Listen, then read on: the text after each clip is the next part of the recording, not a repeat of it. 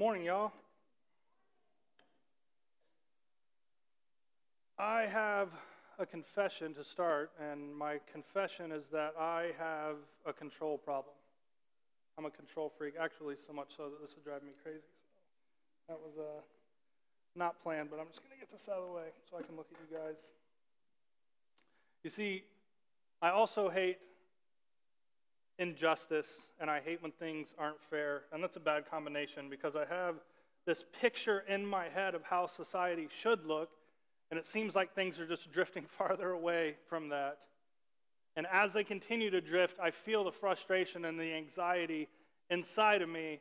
And if you have a control problem like me, I think that our passage this morning is probably going to be a hard pill to swallow. So we might as well just get into it. So if you have your Bibles, this morning we're going to be in 1 Peter as we have been, and we are going to be starting at chapter 2, verse 11. If you have your Bibles, you can turn there now. If not, we'll have the words on the screen. I'll let you guys control as I read out of the Bible. It says, "Beloved, I urge you, as sojourners and exiles, to abstain from the passions of the flesh, which wage war against your soul.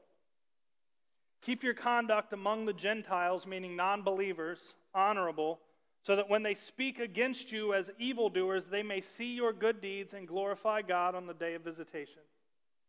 Be subject for the Lord's sake to every human institution, whether it be to the emperor as supreme or to the governors as sent by him, to punish those who do evil and to praise those who do good.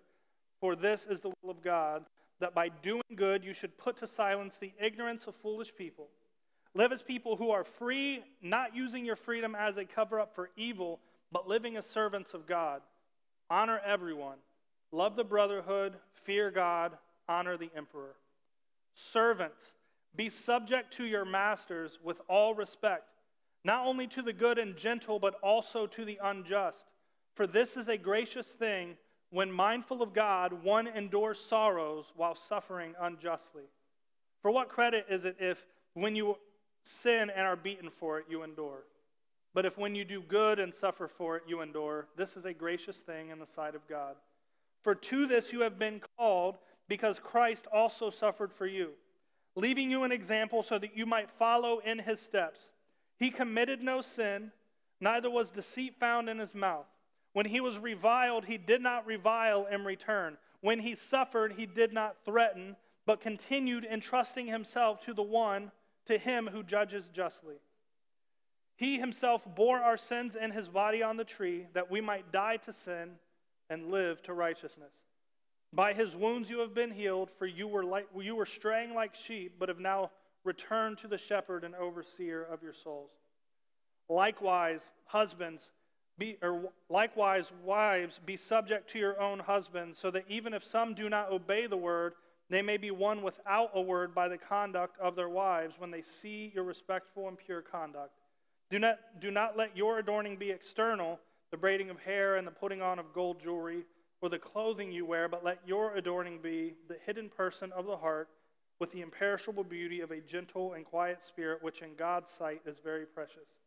This is how the holy women who hoped in God used to adorn themselves, by submitting to their own husbands, as Sarah obeyed Abraham, which we read about the last series, calling him Lord. And you are her children, if you do good and do not fear anything that is frightening. Likewise, husbands, live with your wives in an understanding way, showing honor to the woman as the weaker vessel, since they are heirs with you of the grace of life, so that your prayers may not be hindered. So pick your poison. There are a lot of things to get offended by in this passage. People will try to rewrite this passage, reword it so they don't offend anyone. They'll make all kinds of different claims about what this passage does and doesn't say. And you might be offended just by the verses themselves. I know this is a very anti-world message. And so the part of you that lives in the world is likely going to bristle against these words. And so if there's anything that I say that bothers you, I'm not apologizing for it, but I'm always open to have conversations. If you have questions, if you have pushback, concerns, or don't understand, I love to have conversations about this stuff. But we get bothered by this. Why? What's the words that make our insides jump? What are the words that we've been trained to hate by society? Be subject to, or more accurately, submit. Submit. We don't like this word. We have 3 separate instructions in this passage, all of which, by the way, although they were certainly written in a different context, are still applicable and still stand today. Do you know what control freaks like me hate to do? Submit. Let go. But this is what God instructs. You see, first we have submit to governing authorities. Submit to the government. Even the bad ones? Yes, even the bad ones. And you might think, but when this was written, they didn't know about all of the oppression and injustice that would exist in 2023. But here's the truth. Their government was far more oppressive and tyrannical than anything we experience here. Their emperor, Nero, or any other governors could just drag anyone into the streets and murder them for any reason with no kind of recourse or response. Corruption has always existed. The government is corrupt by its very nature, always has been. I'm sorry to tell you if you really put your trust in politicians. Now, I'm not some conspiracy nut, that's just the facts, that's the way it is. That's why it's written all the way back in the Old Testament, in the book of Ecclesiastes, it says this, it says, don't be surprised if you see a poor person being oppressed by the powerful and if justice is being miscarried throughout the land. For every official is under orders from higher up, and matters of justice get lost in red tape and bureaucracy. That could have been written yesterday. Why are governments corrupt? Well, because no human being is moral or holy enough to rule righteously. Even the seemingly good leaders are still corrupt and imperfect and subject to temptation and corruption. So what are you going to do? How do you respond? Are you going to smash the walls and burn the establishment down? Is that how we respond? Try to fight really hard to get leaders into place that we think will do a better and more fair job of ruling? Going to be defiant and rebellious? Going to fight against the man and try to dismantle the system in Jesus' name? What do you do with corrupt leaders and corrupt governments? God says, submit to them. What? How does that make any sense? But Peter doesn't stop with citizens and governments. He then moves on to slaves and masters. It says in verse 18, servants, and don't get confused or mince words, this is talking about slaves. Servants, be subject to your masters with all respect, not only to the good and gentle, but also to the unjust. For this is a gracious thing, when mindful of God, one endures sorrows while suffering unjustly. You know who really loved this Bible verse? Those who instituted and participated in the American slave trade. You know what verse they would read to their slaves to try to keep them from misbehaving? This one. And so many people take this and say, see, the Bible condones slavery. I knew it. The Bible condones slavery. No, it doesn't. The Bible's just realistic, and God knows the nature of man, and he knew the cruel systems that we would put in place. But the Bible doesn't condone slavery. It just teaches how to live in a world where slavery exists, and if you are a slave yourself, it teaches you how you can exist in this world. You know what Bible verse no slave master read to their slaves? In Corinthians, when it says, were you a slave when you were called? Don't let it trouble you, although if you can gain your freedom, do so. So God does want his people to be free. You can read him breaking the bonds of slavery in the Bible. The Bible doesn't condone slavery, just like the Bible doesn't condone government oppression or injustice. But God knows the nature of mankind. And the thing is, we know that one day, none of this brokenness is going to exist. All the corruption, all the evil, all of the injustice will come face to face with the wrath of God, and he will end all of it. But remember, the entire reason that Peter's writing this letter is to instruct Christians on how to best live until that day comes. On how to best live in this in-between where corruption and injustice and slavery are alive and well. And slavery is not over. There are more slaves in the world today than at any other point in human history. And the Bible condones None of it. But God knows the nature of mankind. You know, there are Christian slaves right now in positions where they can't get free. There are Christians in positions of severe oppression that they cannot escape from. How are these Christians meant to live? Peter writes to these exiled Christian slaves and tells them, submit. Submit to the masters. If you have a way out, take it, but if you don't, submit. What? How does that make any sense? But Peter still isn't done. He moves from citizens and governments to slaves and masters and then husbands and wives. It says then, likewise, wives, be subject to your own husbands, so that even if some do not obey the word, they may be won without a word by the conduct of their wives when they see your respectful and pure conduct. Now, there's a passage in Ephesians that outlines how marriage is supposed to function. It says to husbands and wives, submit to one another out of reverence for Christ. It tells wives, submit to their husbands. It tells husbands, love your wife as Christ loved the church and laid down his life for her.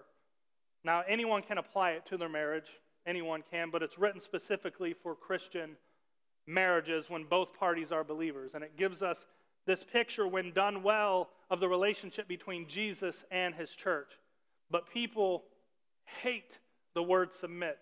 They hate it. And so when they read it, they love to make submission conditional. They'll say things like, wives, submit to your husbands if and only if he first loves you like Christ loves the church. And so a lot of Christian women will adopt this mindset that if my husband isn't being a good husband, then I ain't submitting to diddly squat. He can take a hike. But right here in Peter's letter, this passage about wives submitting to their husbands, it's referring to husbands who aren't even believers. Husbands who don't even follow the word. And you say, we're supposed to still submit to them? And God says, yeah. Now, does this mean that if you are in an abusive relationship, that you are required by God to stay in it and endure that abuse and potentially even lose your life? Absolutely not. Absolutely not. In 1 Corinthians, actually, the Bible says if one party abandons the marriage, the other isn't obligated to uphold it. If one party abandons the marriage, the other isn't obligated to uphold it. And make no mistake, abusing your spouse is abandoning your marriage. Now, God can heal and restore relationships, and you need to use discernment, and I've seen it, and I think every effort to reconcile should be made. But if you are married to someone who verbally, emotionally, and physically abuses you and will make no effort to change those ways, they have abandoned the marriage, and you can leave that situation. But what Peter's talking about here isn't that. And this isn't even really just wives to husbands. It's really talking about believers who have an unbelieving spouse. He says that the love that you have for your spouse and your responsibility to your spouse doesn't go away just because they aren't the person that you'd like them to be. And your love and responsibility to them also doesn't go away even if they're not the person that God has called them to be. You're still accountable to them. Even if they're a selfish, self-absorbed jerk who doesn't show up the way they should. And just like with citizens and governments, and just like with slaves and masters, you read this and it's like, how can this be what God has called us to? Submit to people who aren't good, submit to governments that are corrupt, submit to slave masters that are cruel, submit to spouses who aren't even believers. And in all these situations, the question then becomes, why? Why would God call us to do something so seemingly backwards? Yes, we're waiting for Jesus to return and sort all of this mess out, but why won't we fight in the meantime? Why won't we take out our sword and try to take control until he comes back? And what's interesting is that when we take on that mindset of thinking that God might have it wrong here, and this isn't what he wants us to do, the perspective that we've subconsciously adopted is, if we just listen to God on this, nothing's ever going to change. What we're innately saying in response to these passages, if we refuse to submit, is what God has instructed is lacking, and we need to take matters into our own hands. But you see, the way of Jesus was and is submission. He came to serve and not be served. He loved those who persecuted him. He prayed for those who spit in his face and beat him, and then he died for those who betrayed him, including you and I. And through Jesus' submission to God's will and God's plan, everything changed. That's why Peter lays it all out there. He says, "For to this you have been called, because Christ also suffered for you, leaving you an example so that you might follow in his steps. He committed no sin, neither was deceit found in his mouth. When he was reviled, he did not revile in return. When he suffered, he did not threaten, but continued entrusting himself to him who judges justly. He himself bore our sins in his body on the tree, on the cross, that we might die to sin and live to righteousness. By his wounds you have been healed. For you were straying like sheep, but have now returned to the shepherd and overseer of your souls." You see, Jesus exemplified and gave us a direct example of how to live. Not only through his death and resurrection did he change everything, but simply by the way he lived and was loving people, the message he was sharing, he was starting a revolution. Society was starting to change, and that's why they killed him. People were starting to notice. People were starting to question how things function because he was showing them a better way. If you were with us last year when we read through the book of Acts, the same thing happened with those who started the church in the book of Acts. They weren't fighting the man and trying to change laws and leaders. They were literally just living the way Jesus lived and sharing that with whoever would listen, and things started to drastically change in the societies around them. So much so that basically every church leader was put to death. But not because they were rowdy, not because they were fighting, not because they were killing leaders, not because they were strong-arming the government and trying to take control, but because the message and the way of life that they were sharing was so profound that people were no longer satisfied with the way things were. They saw something better. We've been so programmed to believe that being right or being strong or being influential or just being loud is what is required to really change things. But do you know why I find myself consistently amazed and in awe of Jesus? Do you know what keeps me coming back and falling down at his feet time and time again? Do you know what it is about him that has transformed me as a person? It's not because he's right, although he is right. It's not because he's strong, although he is strong. And it's not because he's influential, and he's definitely influential. I admire those things. I'm amazed by those things. But the thing that's changed me is that no matter what I've done to him, he loves me. I'm still wrapping my mind around that one. That's because even though I fail him time and time again, even though I betray him time and time again, he's always there with open arms and grace for me. Even when my heart isn't even fully in it. When I begrudgingly drag myself to church or pick up my Bible when I don't really want to, even when I don't really feel like being there, he's always ecstatic to have a moment with me. He runs to me. He always shows up for me no matter what I've done. You guys, I'm not good. I cannot emphasize it enough. I'm not a good person. My thoughts, my actions, my temptations, my insecurities, my pride, the stuff that none of you guys see, the list goes on and on and on. Jesus knows all of that junk, and none of it changes the way he feels about me. And that leveled me. That's what changed me. Not his power, not his morality, although they're amazing, but his love is what changed me. You see, love is truly the only thing that changes the human heart. It's the only thing that changes the human heart. And it's one of the hardest things to do. You know, let's just be real. I could stand up here and guilt trip anyone into coming down to the front of the church and saying a prayer. Guilt trip you. Jesus, I feel so bad. Save me. But if all it is guilt, they're going to fall away in no time. You know, you could scare someone into coming down to the front of the church and saying a prayer. Jesus, save me. I don't want to go to hell. But if all it is fear, they're going to fall away in no time. Love is the only thing that truly changes, and it's the only thing that fully retains.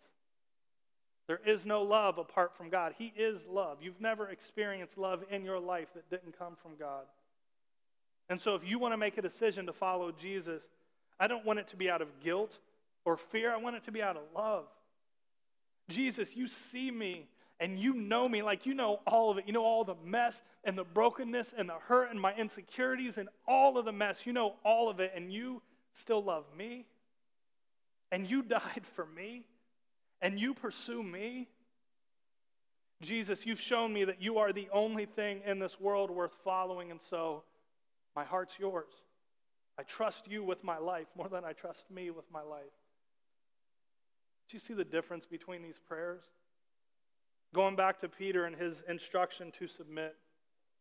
This love Jesus is calling us to, this life he's calling us to live, they are the only thing that have the power to change the broken institutions and hurt in the world.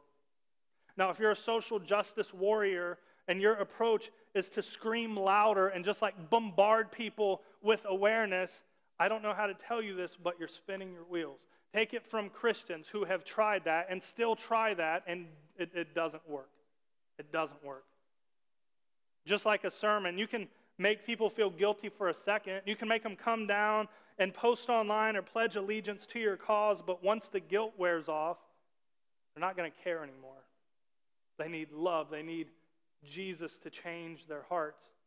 And if you try to give them Jesus and they reject him and things don't change the way we want them to, we keep trying.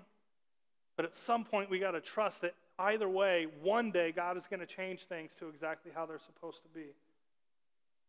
You can fight slavery with strength. You can try to overpower them and threaten them with violence. You can try to incite fear into the hearts of these human traffickers and slave masters. You might even get them to let a few people go. But as soon as the fear is gone, they'll come back with a vengeance.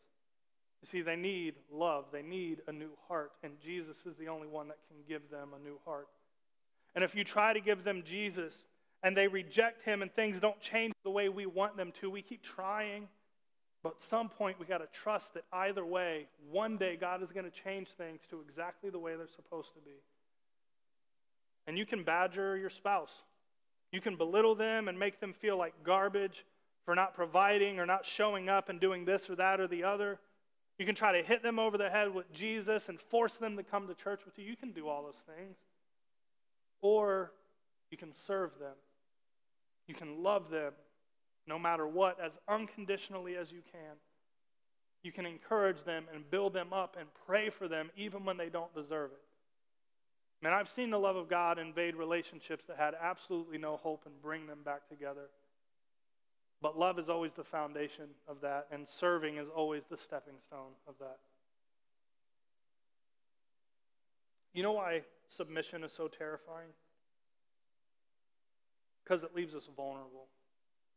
It leaves us in a position where we can be taken advantage of. And society will tell you adamantly not to trust anyone, not to give your heart to anyone, not to submit to anyone but yourself. Society will scream at you that if you put anyone before yourself, they will inevitably take advantage of you and your kindness. Those who submit become doormats. Isn't that right? That's why you don't want to submit. Because God tells you, or because society tells you, that if you are that kind of person, the world will walk all over you. But have you ever considered that with how you live, maybe you take advantage of the grace of God?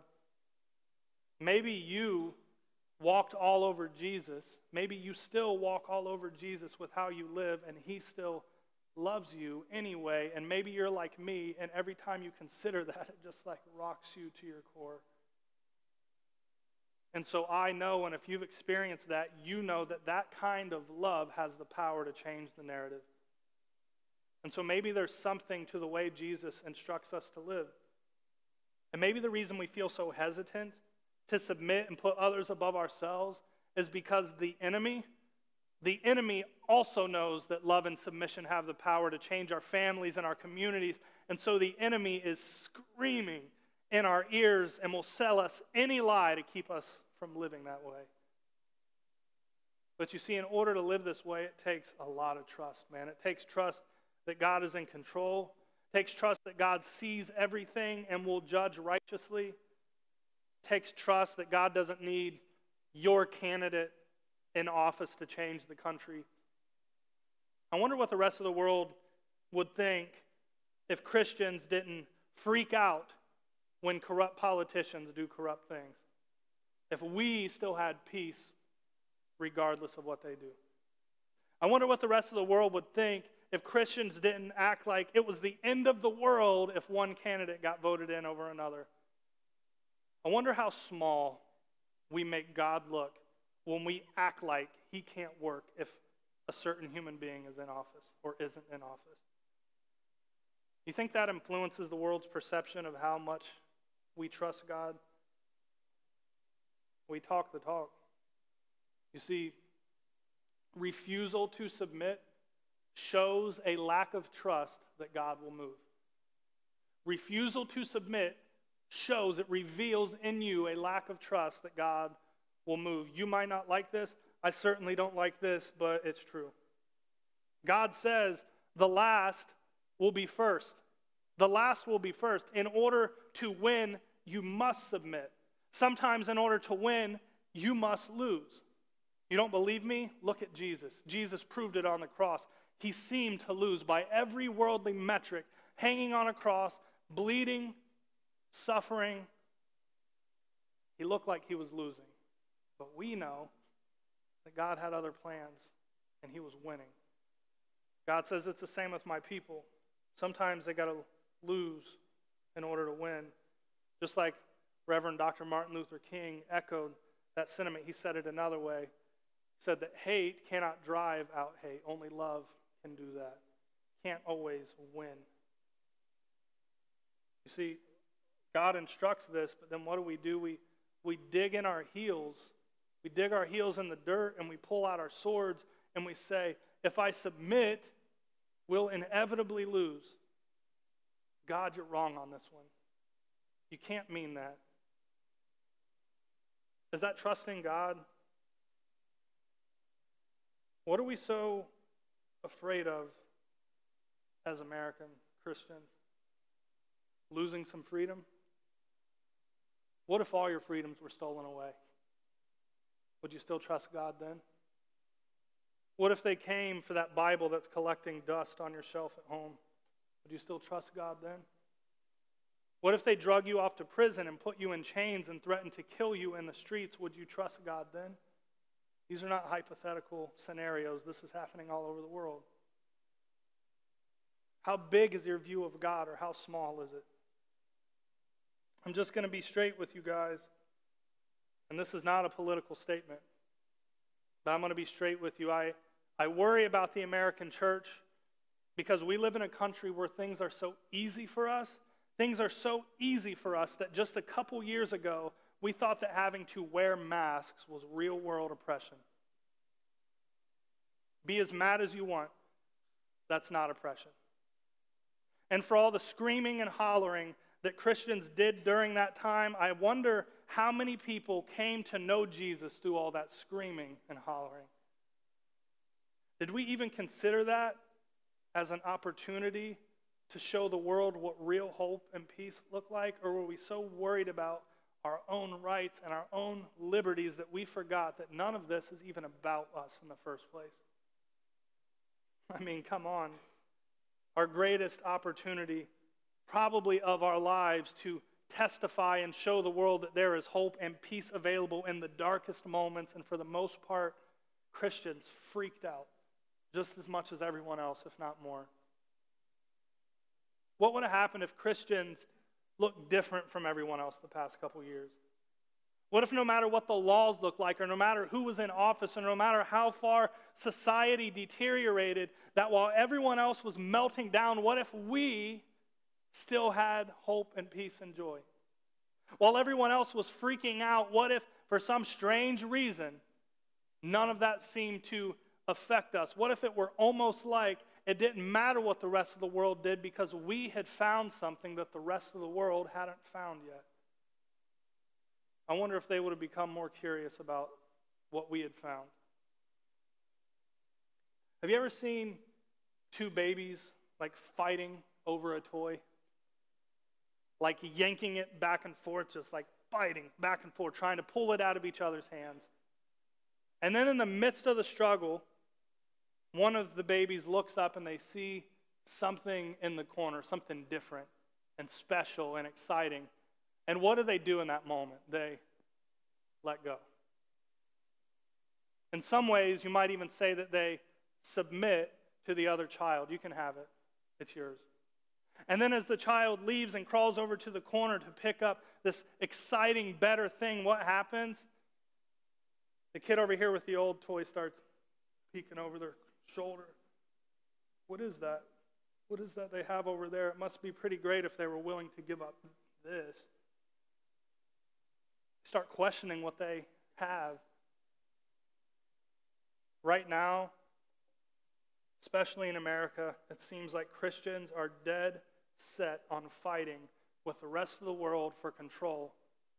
They want it to look one way, and so they yank. We want it to look another way, and we yank, and we say all these nasty, vile things to them, and we try to call them out on our junk, but we never admit our junk. But then we just fight back and forth. But if you've read the Bible, you know that society is going to inevitably continue to get worse. We're never going to control it. It will continue to deteriorate, and then Jesus will come back and fix it. We won't. And so my question is, why are we yanking? Why are we fighting with them? God says the world is going to fall apart, and we say, oh, no, it's not. Not on our watch.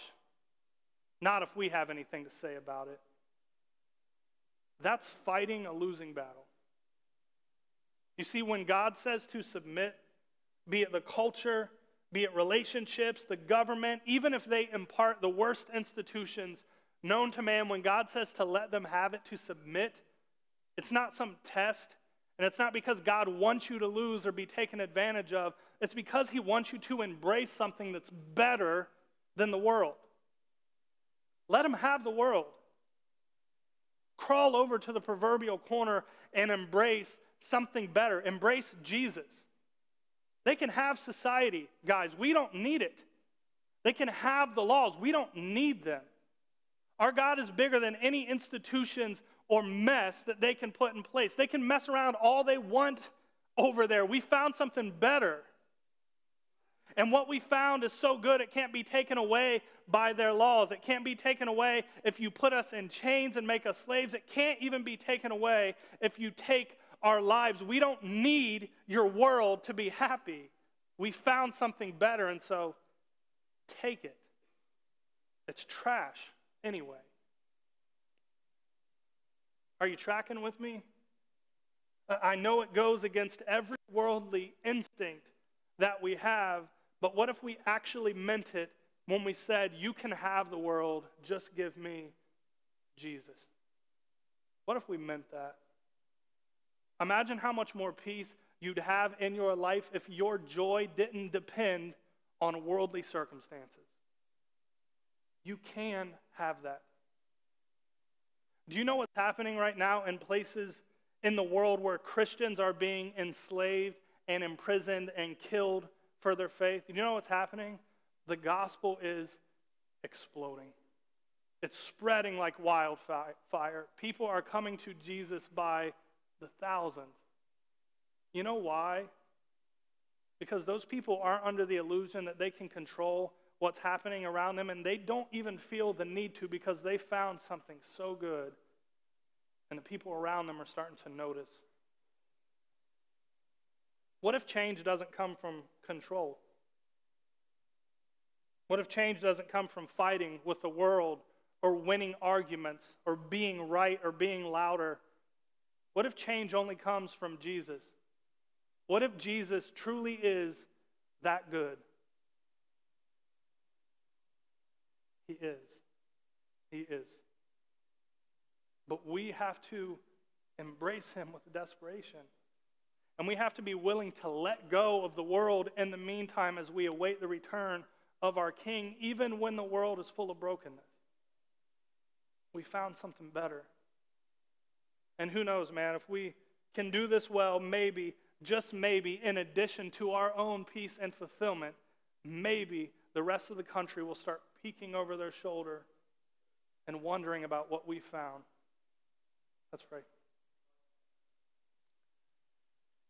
Lord, I confess that I am not in any way good at this. I'm convicted by this as I read through this because I want things to be better. I want things to be just and moral and good. When it falls apart, it's so hard not to say something. It's so hard not to get involved. And I know that there are moments when we can, and you've called us, but God, I know that we can't change things. We can't win like that. We can't draw out our swords and try to fight and protect and do all these things. It has to be Jesus. And I know that for me, so many times, I don't know why it's easier to fight and do all these things than just to trust you, God. But I know that you've called us to trust you. God, it doesn't really matter what the rest of the world, the rest of our country, our city even does. I want this so badly for our church that no matter what happens in the coming years, be it through the government or social things or economic things, that literally no matter what happens, that this group of people in this community have hope, and we have peace, and we have joy no matter what the world looks like, because you're bigger than all of that. And I really hope that the people in the world who are hurting right now, who desperately need to see you, look at us and see that that's available and possible. But that only comes if we'll submit to you and we'll obey you.